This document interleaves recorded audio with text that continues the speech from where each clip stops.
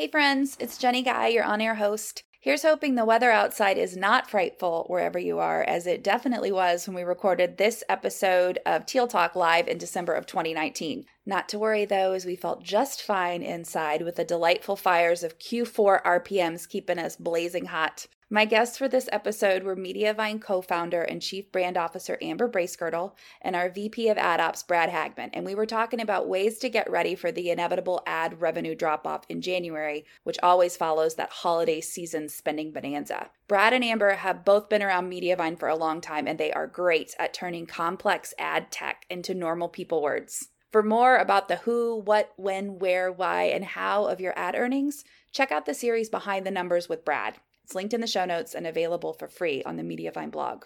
Without any further ado, here's the episode.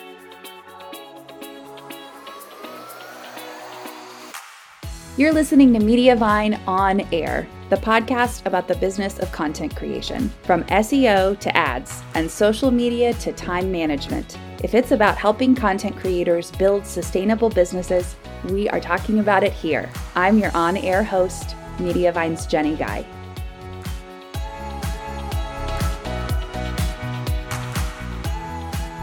I am your host, Jenny Guy. I'm Mediavine's Director of Marketing, and we are excited for a very fun show today. I have two incredible guests from the Mediavine staff here to talk about maybe not our most fun topic, but one that is necessary and that we can do everything possible in our power to protect against and mitigate the damage. So right now we're in the midst of Q4. It's the happiest time of the year. We're making all the money, all the dollars, all the advertisers are spending. And then we go to January 1st and it feels like we take a leap off a cliff. So I brought a couple of experts in here to help us get prepared for that, to winterize ourselves from the scariness that is Q1. First, we have our Mediavine co-founder. It is Amber Bracegirdle. She is the managing editor of Food Fanatic, and she is here with us. Hello. Thank you so much. Good to be here, guys. We have Brad Hagman, Brad from the internet, B-Rad, our vice president of ad operations. Brad, welcome. Hello. Thank you for having me. Brad, so you're something, we're going to start here. You are basically Mediavine royalty. If you could tell us, what does the vice president of ad ops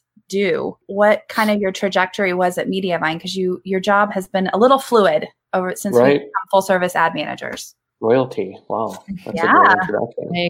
Yeah. I mean, so honestly, the answer is like most days I don't even know. It's sort of a joke, but not really. But, you know, with the speed of change in this industry, I don't really know what my next week or my next month is going to look like. Really, my main focus here is our ad exchange partner relationships. So at any given time, we're connected to 10 to 15 separate ad exchange companies, and each one has their own unique setup. When any new industry initiatives like, you know, sellers.json rolled out in October, or CCPA, they not only affect Mediavine, but they affect every partner that we work with. So my job is sort of to make sure that the necessary communication and connections are in place to make sure that any changes like that roll down, you know, those pipes stay open between our ad exchange partners and ultimately our publishers. And then, like you said, I've worked here forever. When you come aboard, you know, very early in what is a true startup company, you just sort of fill whatever gaps are necessary. So, you know, as a result, I've worked in publisher support, ad ops, obviously, marketing at conferences and events, dabbled in sales, launched a ton of sites. So as a result, you know, I know a little bit about a lot of things here. So I try to be a resource to everyone when I can. I've heard the rumor that you onboarded, like, was it the first 1,000? How many of the first sites did you? I don't know. I lost count. I think it was the first. It was like 2,500 or something. But who's counting? Okay. I don't know. You weren't, and you weren't feeling.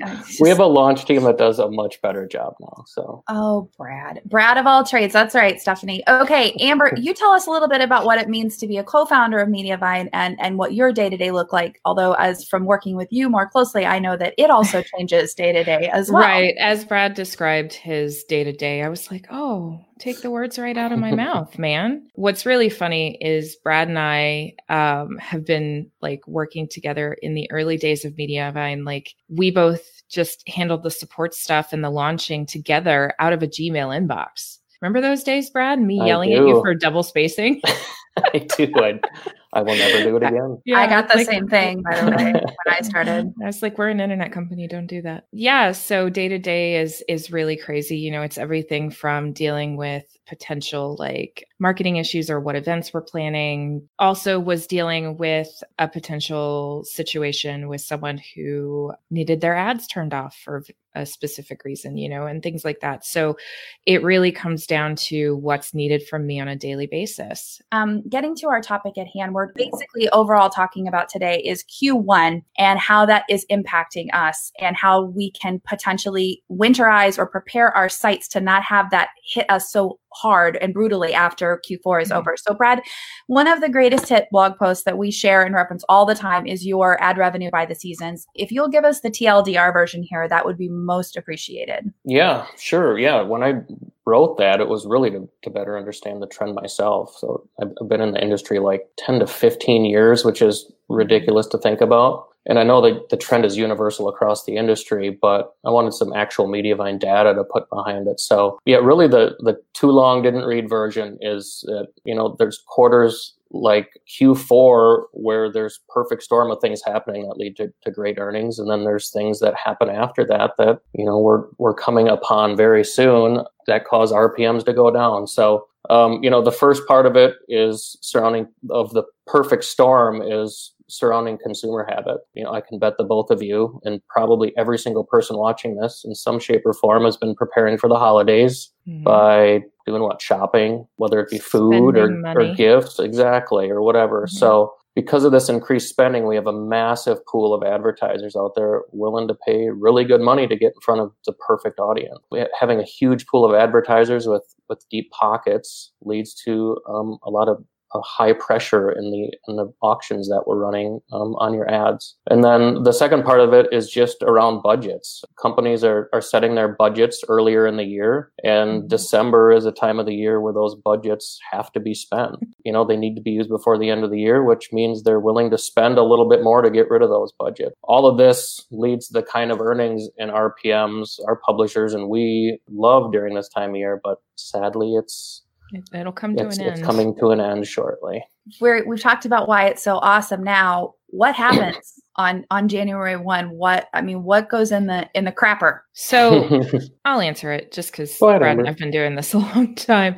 So the thing is that the companies that are behind the digital ad spend are still brick and mortar old style companies. So they operate to think of it like a magazine calendar year, right? They operate to that where they're closing out their budgets for the year. And then in January, everything resets. And they are trying to figure out how much money they want to spend each month, each quarter, knowing that the big events where consumer habits are going to have people spending more money and needing awareness of certain products and things like that will be at the end of the year. When January comes, they are very, very conservative about how much money they put in the market and how much they spend on an individual ad, for example. Whereas Q4, they're, you know, not only do they have whatever surplus they had left over from each quarter of the year, they know that if they don't spend that money, there's the possibility that the company that they work for will decide, oh, we didn't need that much money, so we're going to lower your budget. And nobody ever wants that, right? Nobody ever wants their department to lose budget. They just dump it all into the market Q4, and then Q1, it all starts over. Basically, and much like what happens to all consumers who spent a crap ton of money on Christmas, Hanukkah, whatever it is, they are then like, I can't spend any dollars in January. So I'm going to now drink ice water and peanut butter sandwiches. Ramen for the entire. Well, okay. So that happens. Does it happen to, and this Brad, come back in for this one. Does this happen to every niche regardless of what they're focused on in the lifestyle spectrum? Yeah. I mean, you're going to see a really similar percentage drop across all niches. And I know it's super unfair to like those health and fitness bloggers who'd love to capitalize on New Year's resolution or healthy cooking bloggers, but it's sadly unavoidable. It's just that advertiser spend is tied directly to consumer habits and budgets and not to, you know, the specific content on somebody's site. And this is going a little bit off script, but we were talking about this earlier. In terms of those niches, what impact does a niche have on earnings overall? Because we were all, the three of us were talking about this earlier, and how that impacts, because I've heard a lot of people say things like at a conference, someone will come up to me and say, why do food bloggers make so much more? Why are their RPMs so much higher? Is that something that just is intrinsically the truth, or are there other factors at play? Absolutely not. I think there's a ton of other factors at play. I don't think you could point at any one niche and say it earns better than any other one. I think, as long as your content is there and it's good, clean, brand safe content, and you have an audience coming from great sources like Google and social channels, the opportunity is there if you put in the work and aim towards proper media buying goals to earn just as well as any other site out there. Right. I mean, I would say that it's more about the way that your content is formatted and how your audience is consuming it. So for example, food bloggers might have step-by-step photos that make their posts longer, and they obviously will have a recipe card that presents additional opportunities to advertise. For example, DIY and Craft might have step-by-step photos, but if they aren't using Create with a how-to card, which is a fairly recent development, right? We've had DIY blogs for decades, but the how-to cards is brand new with Create that was released in October. That's like a really big opportunity for advertising on your site that you haven't had before. But the other thing is that you then have to teach your audience to look for that. So like food bloggers have advantage of their audiences have been trained to scroll to the bottom of their posts to find a recipe card, which is what they're there for. We always say all roads lead to the recipe card, right? So with Create, like the thing is now you can add those things no matter which niche you're in. You have the opportunity to add something like that, but then you've also got to train your audience for it. So like for me, I would suggest a DIY blogger add those things, but then also add a call to action at the top of their post. If you'd like a printable instruction list and materials list of this craft, scroll all the way down, you'll find it type thing. And so for me, I think it's really about training your audience to interact with your content in a similar manner, if that makes sense. It totally makes sense. Yeah, absolutely. And I think, having that and let's post a little bit of Create love in our comments showing about creative uses for Create, which was by one of our engineers that had some great ideas in there. We've had people do incredible things with Create and tag us in those posts. We love that. So when you guys are using Create and you found a cool way to use it that's monetizing and your audience is responding to it, please tag us. We love those posts and we love to share those posts. And I will point out that part of the reason that Create is not just a recipe card plugin is because of our DIY bloggers. Like that is one of the main reasons that we pivoted that plugin a little bit to include more types of schema. We had DIY customers that were using recipe cards to offer this opportunity for advertising and also for user experience for their readers to have a printable. But the problem is that if you're using recipe card, it's marking all that stuff up as food and edible food. And that can result in a manual action by Google because you're telling their search engine that things like popsicle sticks are edible, and that's not okay. So that's why we pivoted that and wanted to provide them with something that they clearly need and no one else was offering. Getting a little bit off of that, Brad, you mentioned something that I am curious about, and I'm always curious. This is a huge hot button topic that I've heard people talk about. You said brand safety, and I know that term is big and can mean a lot of different things to a lot of different people, but it definitely has impact on earnings for our publishers. Right. Can you talk about what brand safe content is and how people can maybe adapt their content to become more brand safe? Sure. I mean, for the most part, I think all of our publishers are very good about writing brand safe content. It's brand safe content is just writing content that would be considered, PG. If your kid was looking over your shoulder while you were reading it, it would be okay for them to read, and this is exactly what our advertisers are looking for. It can sometimes be a little bit of a tricky thing, and I'll tell one of my favorite stories on brand safety right after this, but you're sometimes use words in your post that are going to be picked up by advertisers, and they're not going to want to place their ad against it. Even if it's used in a completely safe context, they're still not going to be want to be next to it. Their systems are going to detect it and avoid bidding on inventory on that page. And my favorite story on this one, I tell it all the time. Someone was writing it was really great relationship advice. Exactly. And they were talking about having sex with, or increasing your sex life with your partner. And instead of using the word sex, we changed that, all of the words in that post, to make love. And they saw huge increases in their RPM because it was one of their top posts. And we took a post that was not brand safe and made it brand safe. Has that been a thing to where, like, what about words like chicken breast? If they're saying breast, is that a thing? I don't know. Amber, what do you think about that one? This is a question for Phil, maybe. I'm just curious.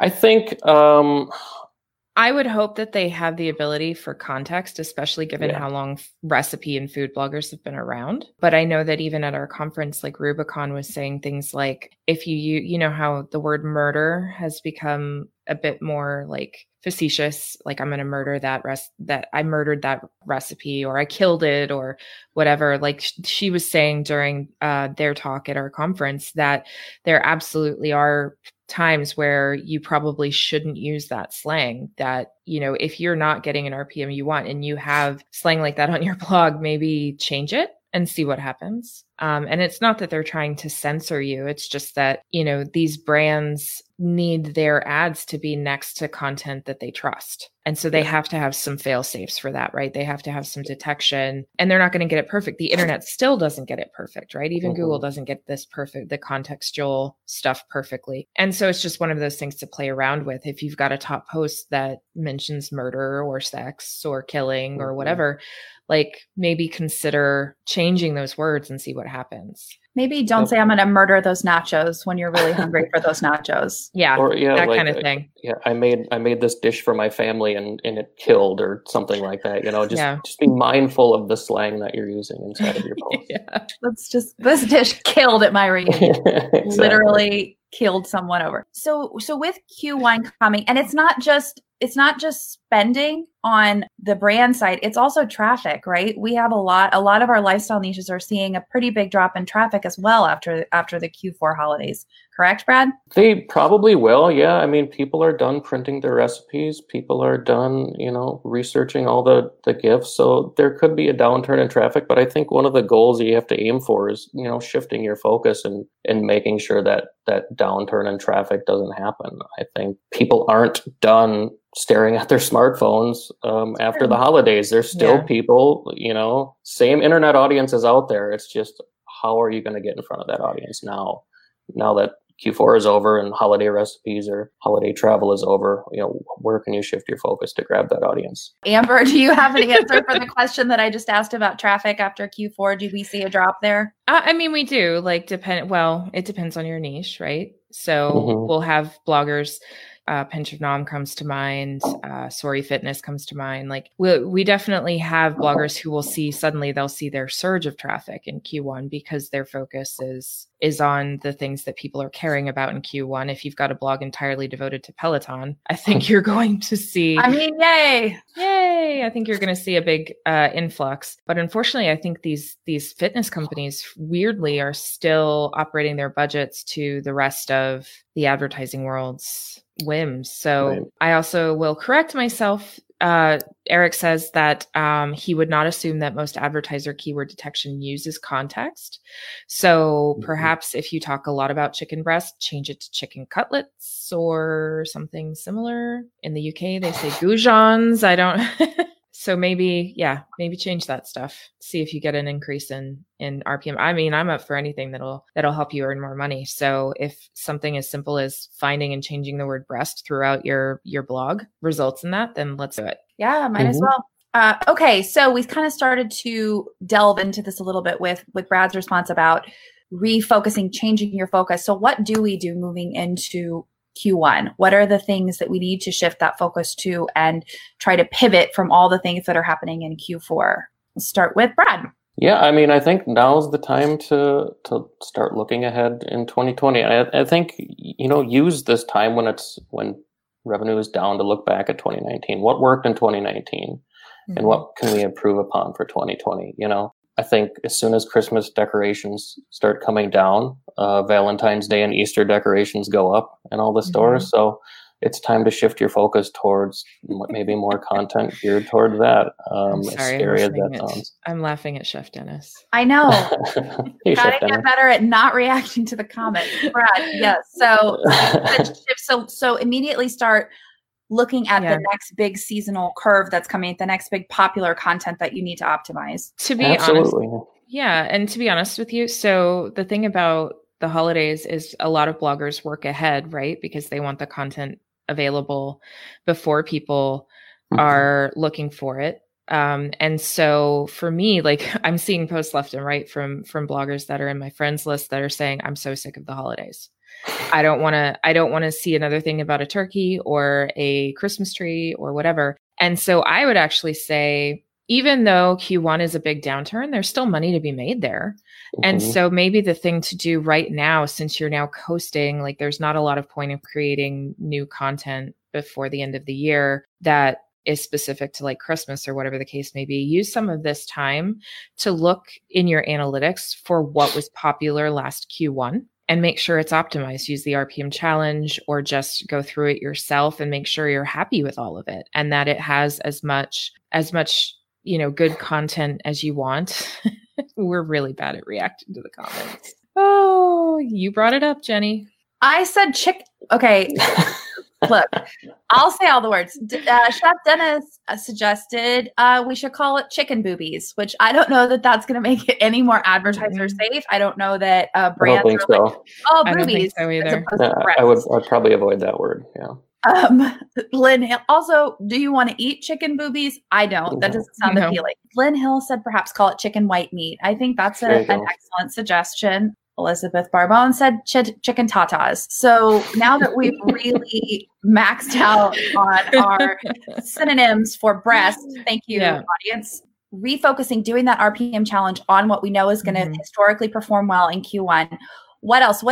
Let's quickly do a rundown of what the RPM challenge is asked. When we say optimized content that we know is going to perform well in Q1, what precisely are we talking about, Amber? So I'm saying go into your analytics and, look and see what your top 10 posts were last January, last February, last March by focusing in on those specific dates in Google Analytics. So you make your list and then you go and you actually look at those posts. Make sure that you have paragraphs that are only 1 to 2 sentences long. Make sure that it's hard returns between each paragraph. If it's not, your paragraph tags will not separate them. And so it doesn't improve your ad performance because there's still not a spot for us to insert our ad code wise. So make sure that there are hard returns between your paragraphs. Make sure that you have lots of good photos. If you have the ability to add more photos, that's never a bad idea, so long as they're well optimized and they make sense to the post. Can you create a video?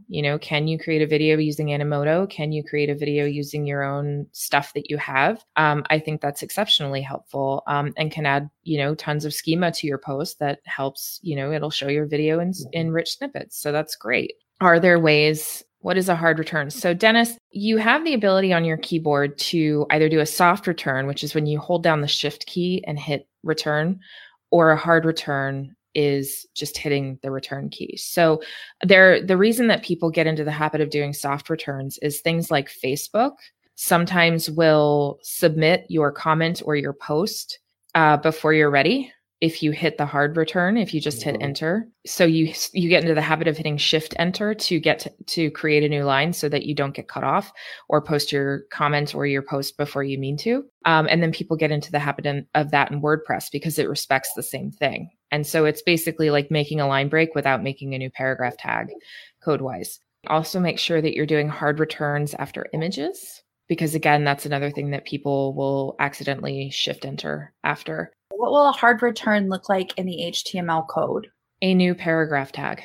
So the line before it will have a closed paragraph tag, which is the brackets /P. And then the next line will have an open paragraph tag, which is the brackets with the P. We've got kind of an overview of what the RPM challenge means, but no, that's not what I wanted to ask you. What I wanted to ask you was about video.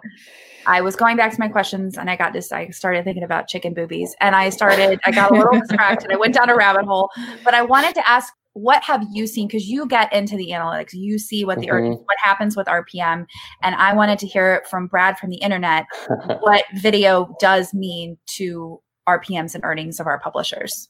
I think video is probably the number one way that you could help stem some of that drop in January.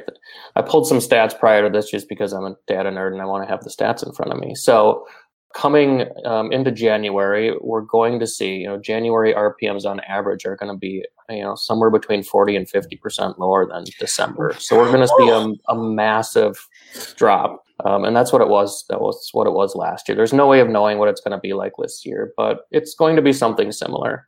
But we also see that when you add a video to your site or a couple videos to your site, your RPM increases by 15 to 20%. Right there, you can take a huge chunk of that RPM that you're losing and gain it back by adding some videos onto your site. And I will say, you have to be running the video in all the ways that we offer. Right, exactly. Yeah, it can't just be embedded in a single post. It has to be inserted into all posts via the video settings in your dashboard. So yeah, that's a great way to take a chunk out of that RPM that you're losing and gain it back. And if you're only running one video, make another video so that you can take advantage of our playlist setting. With that setting, you will run an ad before your first video. Your video will run. And then between your first and second video, another ad will run, and we'll have an opportunity to run another ad.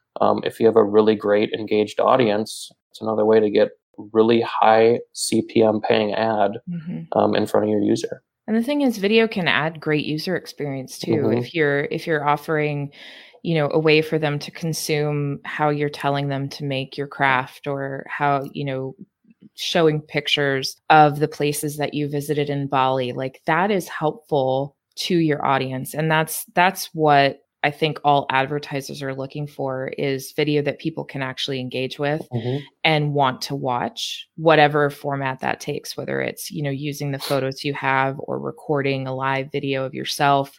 Those count. In terms of what you're creating in video, you have to put yourself in your reader's shoes and make something that helps them and engages them. So long as you're doing that, you're good. And it's not just what the readers are liking or the viewers are liking. It's not just what the advertisers are liking. It's also what Google is liking. It's what the search engines are liking. You're going to help yourself with SEO and perform better in those search engine results by including video. I mean, that's what they're saying. Yeah. So standing back and waiting for video to be more than it is now, it probably will. It probably will continue to grow in importance, but there really is it's conclusive. There's no doubts that maybe this is. Now that we lazy load the video player and stuff, there's really no downside to adding video to your site. It won't slow your site down very much. It's not going to be obnoxious to your reader because it auto plays with muted. It's not going to destroy your user experience the way that maybe it used to with different, with the old rules before, there was research into what actually is best user experience, right? The rules used to be that they had to autoplay with sound. And then it was realized that that's actually really not a great user experience. And so the rules changed. So I really think there's not a downside to running video these days. If you can create it, please. Michelle Palin said, tip, do a top 10 posts or top 10 new recipes of 2019 blog post with a simple 35 to 50 second video that goes with it. Very helpful in January, especially.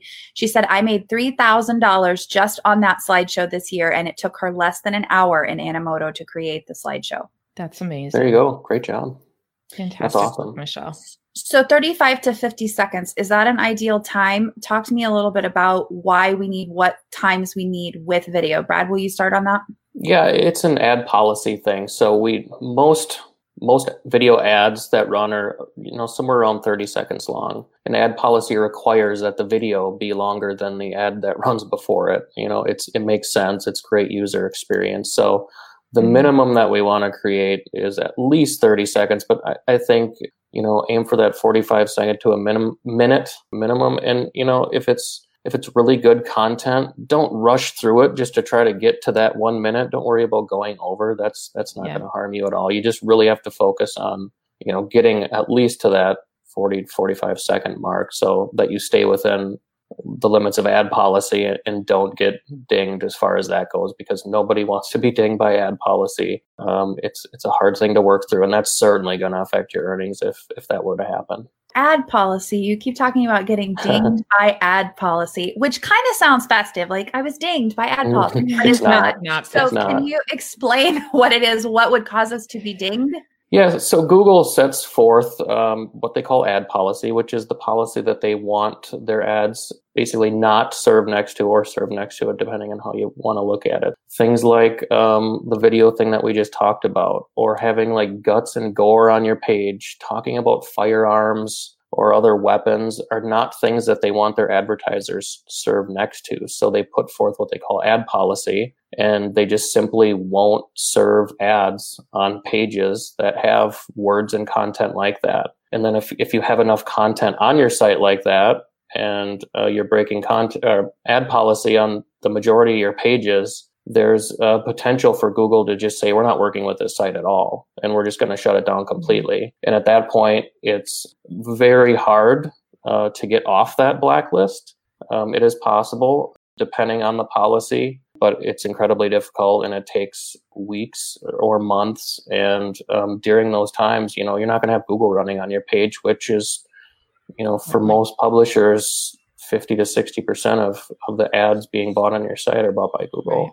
You want to talk about an RPM killer, that is something that would do it. And it's your RPM is going to be down in Q1 anyway. So you don't want a policy violation on top of that to bring it down even more. And I wanted to circle back real quick just to one thing with regards to video, and what Michelle said is that you need to make sure that you create a post. If you're making like a top 10 video, like she described, she also made a post, right? That helps with context for which video ad buyers are going to buy into that. And we actually require that you have a URL that goes to the video so that we have context, both for ad buying, but it also helps SEO for that video. So you would just keep in mind that you want to be creating these things with the mindset that you're also creating a post that goes with it, like a meaningful post that goes with it. That's good content. So we had a question from Lynn April. She was asking about, I believe what she's asking about, she said, she's asking about a logo. This is an app. Yes. Is the icon turquoise with like a fan image. So Lynn, we're talking about Animoto. That's what Michelle is mentioning. Mm-hmm. And it's a company that it's an app. It's a program that helps you to create video using existing content that you already have, pictures, images, paired with music, text overlays that you can easily do and create it to get video on your site quickly. We did do a live with them. We did have a coupon code, and I believe it's still active if you want to try that out. So we can share that live link with you so you can watch it and get that code. Okay, Sylvia Martinez says, January is another month with high traffic for me since Mexican families celebrate Christmas season all the way to February 2nd. Girl, I'm in. That is amazing. So I'm optimizing and adding video already to these posts, hoping that helps. I use iMovie for my videos. Super easy. Fantastic. Yeah, it's a great idea. So, and that's honestly, that is such a perfect example of knowing your audience and knowing how they're going to interact and how they're going to come at you. And it's one of those things, I say it all the time when I'm talking to people about this, is make sure you're zooming out on how your traffic does, right? Because you think you know what's happening because you're zooming in day to day. But if you zoom out, you might get a completely different perspective. You might think that your traffic drops off a cliff January 1. And the truth is it doesn't stop until January 15th because one of your top posts is about something to do with champagne, right? And people are still doing New Year's stuff. That is a perfect example of knowing exactly how your audience is going to behave for you. How would you zoom out? What do you mean by zoom out? By zoom out, I mean like look at the entire year of traffic in Google Analytics to see like what your patterns are. And then you can zoom in a little bit more, like look at your quarter and then look at your month. You know, you can even look week by week if you want to get that granular, but usually like looking month by month is enough for you to know what you need to optimize. And year over year, right? If you've been doing this for a long time, you're wanting to do year. And that's the same way pair your earnings. And we'll talk about that in a minute. We just had a question from Ellen Folkman. She said, how do you feel about Lumen 5 for videos? Yeah, I think it's fine. I have an account. One thing I don't think is a good idea is I know Lumen 5 will automatically like pull in the images from your post and make a video for you. I don't think those are valuable. I think that you really need some context and some good content to your video rather than just it being a slideshow of images. We've never really encouraged just that slideshow aspect. So whatever they're automatically making for you, kind of ignore that and think about what's going to be useful to your reader and create something there. Yeah, I agree. As long as you're making, content and not allowing a program to make it for you, I don't think having a program make it for you would be considered original content whatsoever. Yeah. As long as you're putting your hands on that program and making that content, putting images in and maybe some music behind it and some text that is relevant to everything and tying it all together, I think that's a much better user experience and really what you should be aiming for no matter what program you use. So I'm going to pivot a little bit away from video and ask about, we were talking about the RPM challenge, we're talking about preparing with content, and that's all about optimizing existing content. What about creating new content, and how do those things play together in a strategy? Which is more important, especially heading into what we know is going to be a low spend time like Q1? Yeah. Is it more important to create old content or create new content? How would you create new content versus updating and optimizing old content? I personally say I would start with content is getting traffic. That's guaranteed that it's going to get some amount of traffic. Even if it's less than last year, it's still going to get traffic. And so I would start with the optimization. It shouldn't take you too long unless like you really need to overhaul a post entirely. I would say, it shouldn't take you more than a day or two at most to do 5 or 10. And then I would look at creating new content, and I would look at creating new content using like the content that you have, what's doing well, what is ranking like a little bit lower on page 1, and how can you support that to push it up, right? So I would focus on creating content that can help the content you already have rank higher rather than just wiping the slate clean and trying to go after a new keyword immediately. Like build up to that. Fantastic. Brad, did you have anything to add to that one? I don't. I'm going to defer to the SEO expert on that one. I am many things, but I am not an SEO. I wouldn't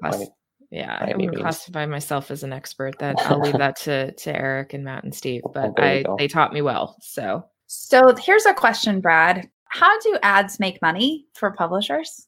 How does that work?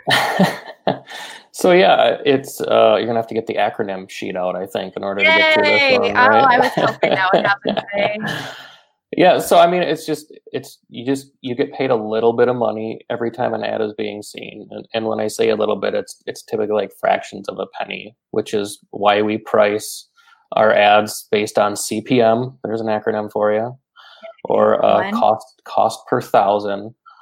Just simply because it's easier to price something on a $3 CPM versus saying you're pricing it on whatever 0.003 of a penny per ad view or whatever. And then the whole process it's used pretty much industry wide now. It's called header bidding or real time bidding, and it's just basically a massive auction that's taking place behind the scenes between thousands and thousands of advertisers.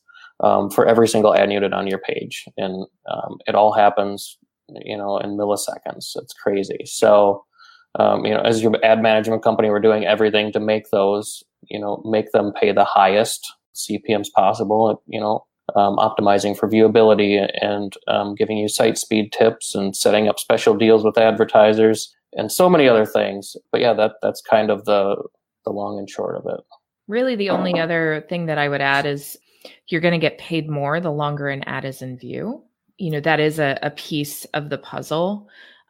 It's part of the reason that we lazy load is so that we're not loading ads that won't have any kind of view happening. And so think about that as you write your content, format your content, build your website, change a theme, is when someone is reading this page on a phone, because that's the majority of where your audience is, how are they interacting with my ads? And how long would they be interacting with my ads? Like in terms of, is my content engaging enough to keep them on the page?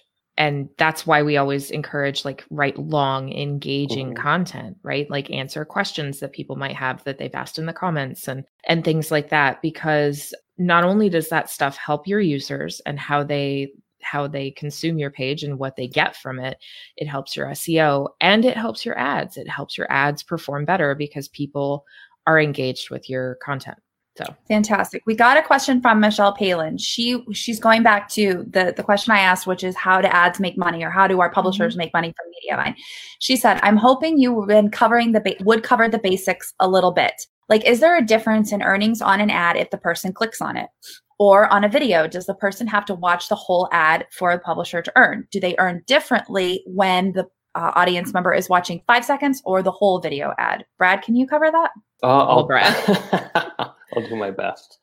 I think advertisers are looking at click-through rates and viewability on the ad unit level. So if they're seeing an ad like, our desktop sticky sidebar unit that has fantastic viewability, and is engaged with often by the audience, they're going to kind of mark that in your domain as a place where that happens. And yes, they are going to end up paying you a little bit more on average than somebody who, say, has that same ad unit, but it's stuck way at the bottom of their post where nobody sees it. The video question, I'm honest, that might be a Hochberger question. I don't know I don't believe that they have to watch the whole ad for us to earn. I think emojiing, Eric, your time is now. I think once it renders, they get paid, but I think I need Hochberger to let's see what he comes in and says about that. Can you do a TLDR while we wait for Hochberger to deign us with some knowledge, to drop knowledge bombs on our comments? What does header bidding mean? You said it means like real-time bidding. What does that mean? So I like to compare it to so we've all been to an auction, right? Where you go to either whether it be like an eBay type auction, or if you actually go into like an auction where there's people there and things like that. So I like to compare it to that, where like in Q4, if you were to walk into this auction, there'd be a ton of bidders there, right? And you'd know if you wanted something, you're going to have to pay more for it because there's so many bidders there. Whereas in Q1, the room's going to be more empty. So there's going to be fewer bidders, but it's very similar to that. They're looking at the quality of your inventory, and they're going to base their bids, what they're willing to pay for that inventory, on that quality. And the higher quality it is, the more they're going to pay. That is helpful. I like that. But Q1, guys, I know you get paid less, but don't feel bad. It's like it's a classy auction. It's like an art auction. So even though it's quieter, we're keeping it classy at Q1, everyone. Don't worry. Okay. Eric did come in.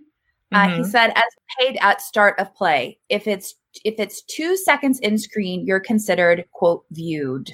But they continue buying based on, quote, completion rate. So you want them to finish watching.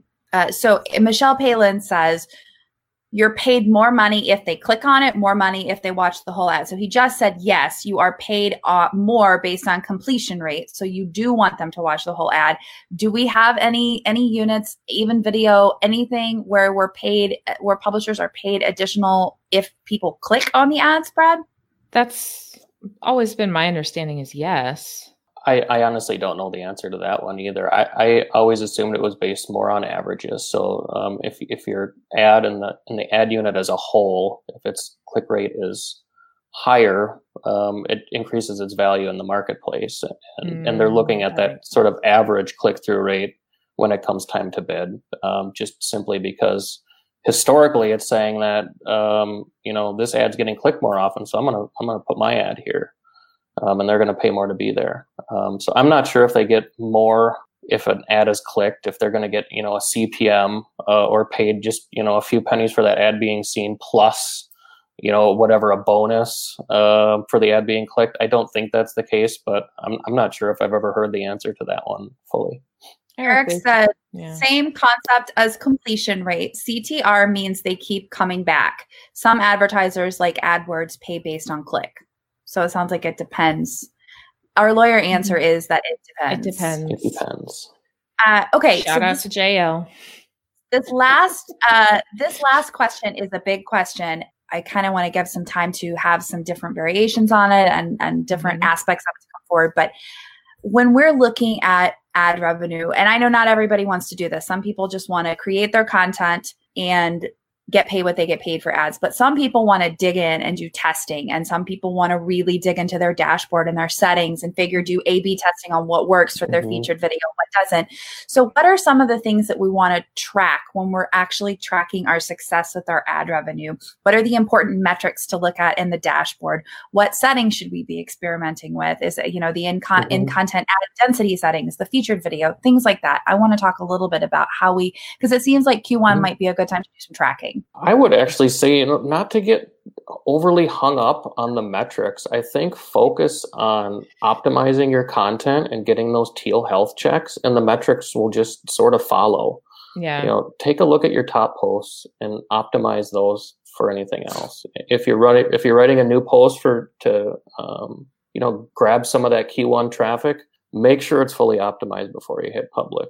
The worst thing that can happen is if you write a post in Q1 and all of a sudden someone grabs it and it goes viral and it's not optimized. So no, it's not to say don't ever look at your RPM. Of course, look at it, look for big drops, and try to figure out either on your own or with the help of our support team why that drop happened. Right. But pay more attention to the overall picture. Pay more attention to your health checks. And your RPM or your RPM will follow. Part of the reason that we created the health checks was to get people focusing on the right things, right? Because people were getting lost in things like fill rate and, click-through rate and things like that. And it's like fill rate is the wrong thing to focus on, because 100% fill rate, we have a blog post on that Eric wrote years ago about Miley Cyrus. But that's page views. You're right. That's page views, but it was like the same time. But yeah, that's called 100% fill rate sucks. And the reason it does is that in order to reach that point, you have to basically give away sort of like the last 20 to 30% of your inventory for a fraction of what the 70% went for.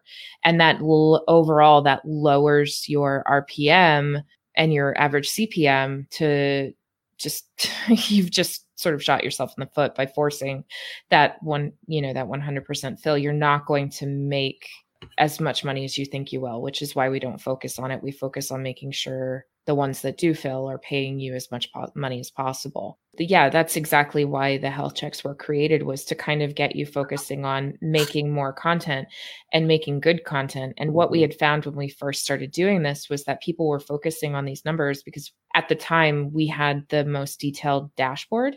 I would argue that we probably still do, but we had the most detailed dashboard in terms of all these numbers. And so people would focus on them, be so focused on those things that they were wasting time trying to find out why they weren't reaching what they thought they should be, instead of making more content and optimizing the content that they do have.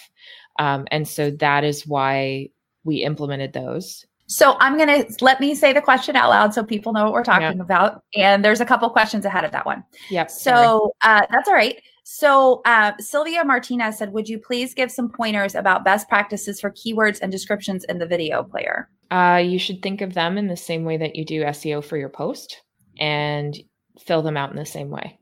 So use the keyword that you're targeting, use other keywords that are similar that you want to target. Write a good description that isn't just like, this is banana pudding, it tastes good. Don't do that. Write banana pudding made with, vanilla wafers and bananas and vanilla pudding is easy and is easy to make ahead, blah, blah, blah, blah, blah. That kind of thing, where it's very specific and describes what you're doing there, will give the advertisers more to work with and will also give the search engines more to work with. Perfect.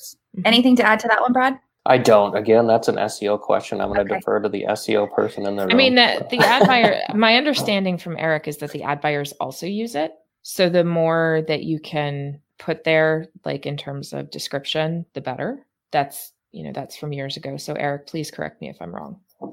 I'm sure that he will. Mm-hmm.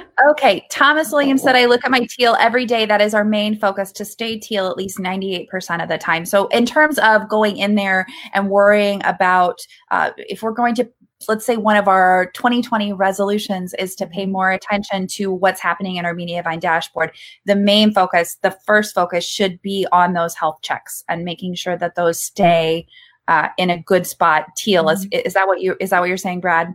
Yeah, absolutely. I mean, the sites with the highest health checks are going to earn the best in Q1 the same way they're going to earn, higher in Q4. Right. So it's all relative. So absolutely always aim for those health checks to be high. And part of the reason that we say this is a good time to go ahead and look at like what went viral or what had a lot of traffic last Q1 is there's the possibility that you didn't ever optimize those. And if you can catch them and optimize them before they start to get a lot of traffic again, you're not missing out on those impressions. Whereas what typically happens if your health checks drop off is that a post that is not well optimized is suddenly getting a lot of traffic. Mm-hmm. Right. And so that's part of the reason that those are there is so that you can adjust the date range, look and see what's getting traffic. And all of a sudden you're like, oh, that's a post I wrote in 2008. A pin must have gone crazy for it. And now I need to go and optimize that so that I'm making the most possible money off of it.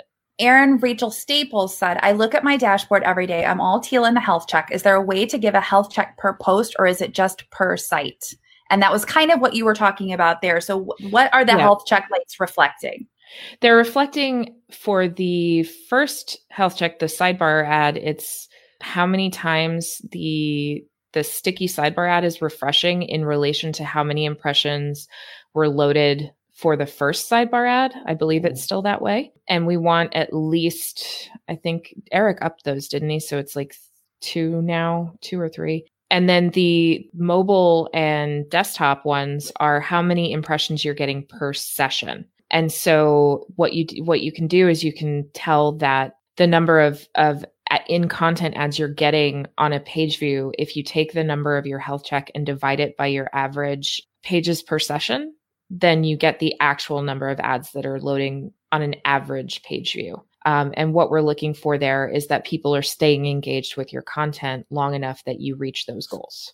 Yeah, I think just when you're writing a post and after it's published, go in and look at how many in-content ads are showing inside of that post. And then you want to aim for those numbers that are in the health check. So I think Teal is, I don't remember right off the top of my head, but I'm going to look at this amazing health article. I think it's 4 and 8. Yeah, you're correct. On desktop, it's 4, and then on mobile, it's 8. So you want to go in and look at that as a live post and make sure there's at least 4 in-content ads showing up on desktop and at least 8 showing up on mobile. If there's not, add a picture, do a hard return, add a video in there to lengthen that content out and get some more in-content ads in that space.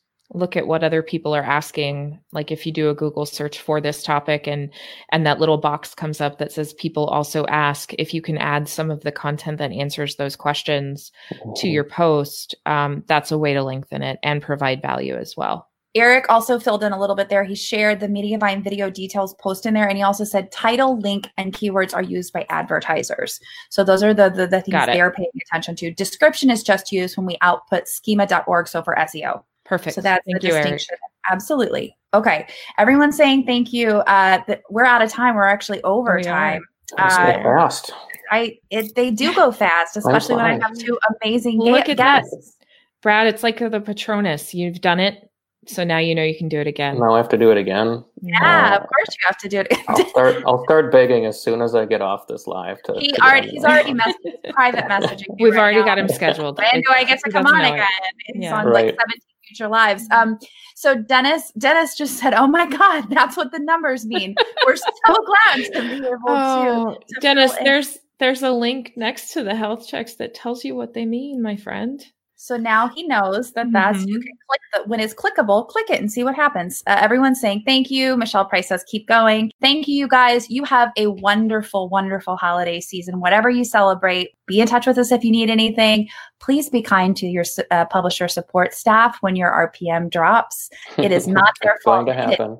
Not do it. And they can't fix it with an easy button. To Brad and Amber, thank you. You guys have a great holiday season too. Thank you, Jenny. You as well. Happy holidays, everyone. On Air is brought to you by Mediavine. If you're creating amazing and original content, we are here to help. From ad management with maximum earnings and 24/7 support to cutting-edge WordPress plugins, our team has your back. Want free tips in your inbox? subscribe to our newsletter at mediavine.com/subscribe. If you're a Mediavine On Air fan, and why wouldn't you be, please give us your 5-star rating, love, and subscribe wherever you're listening.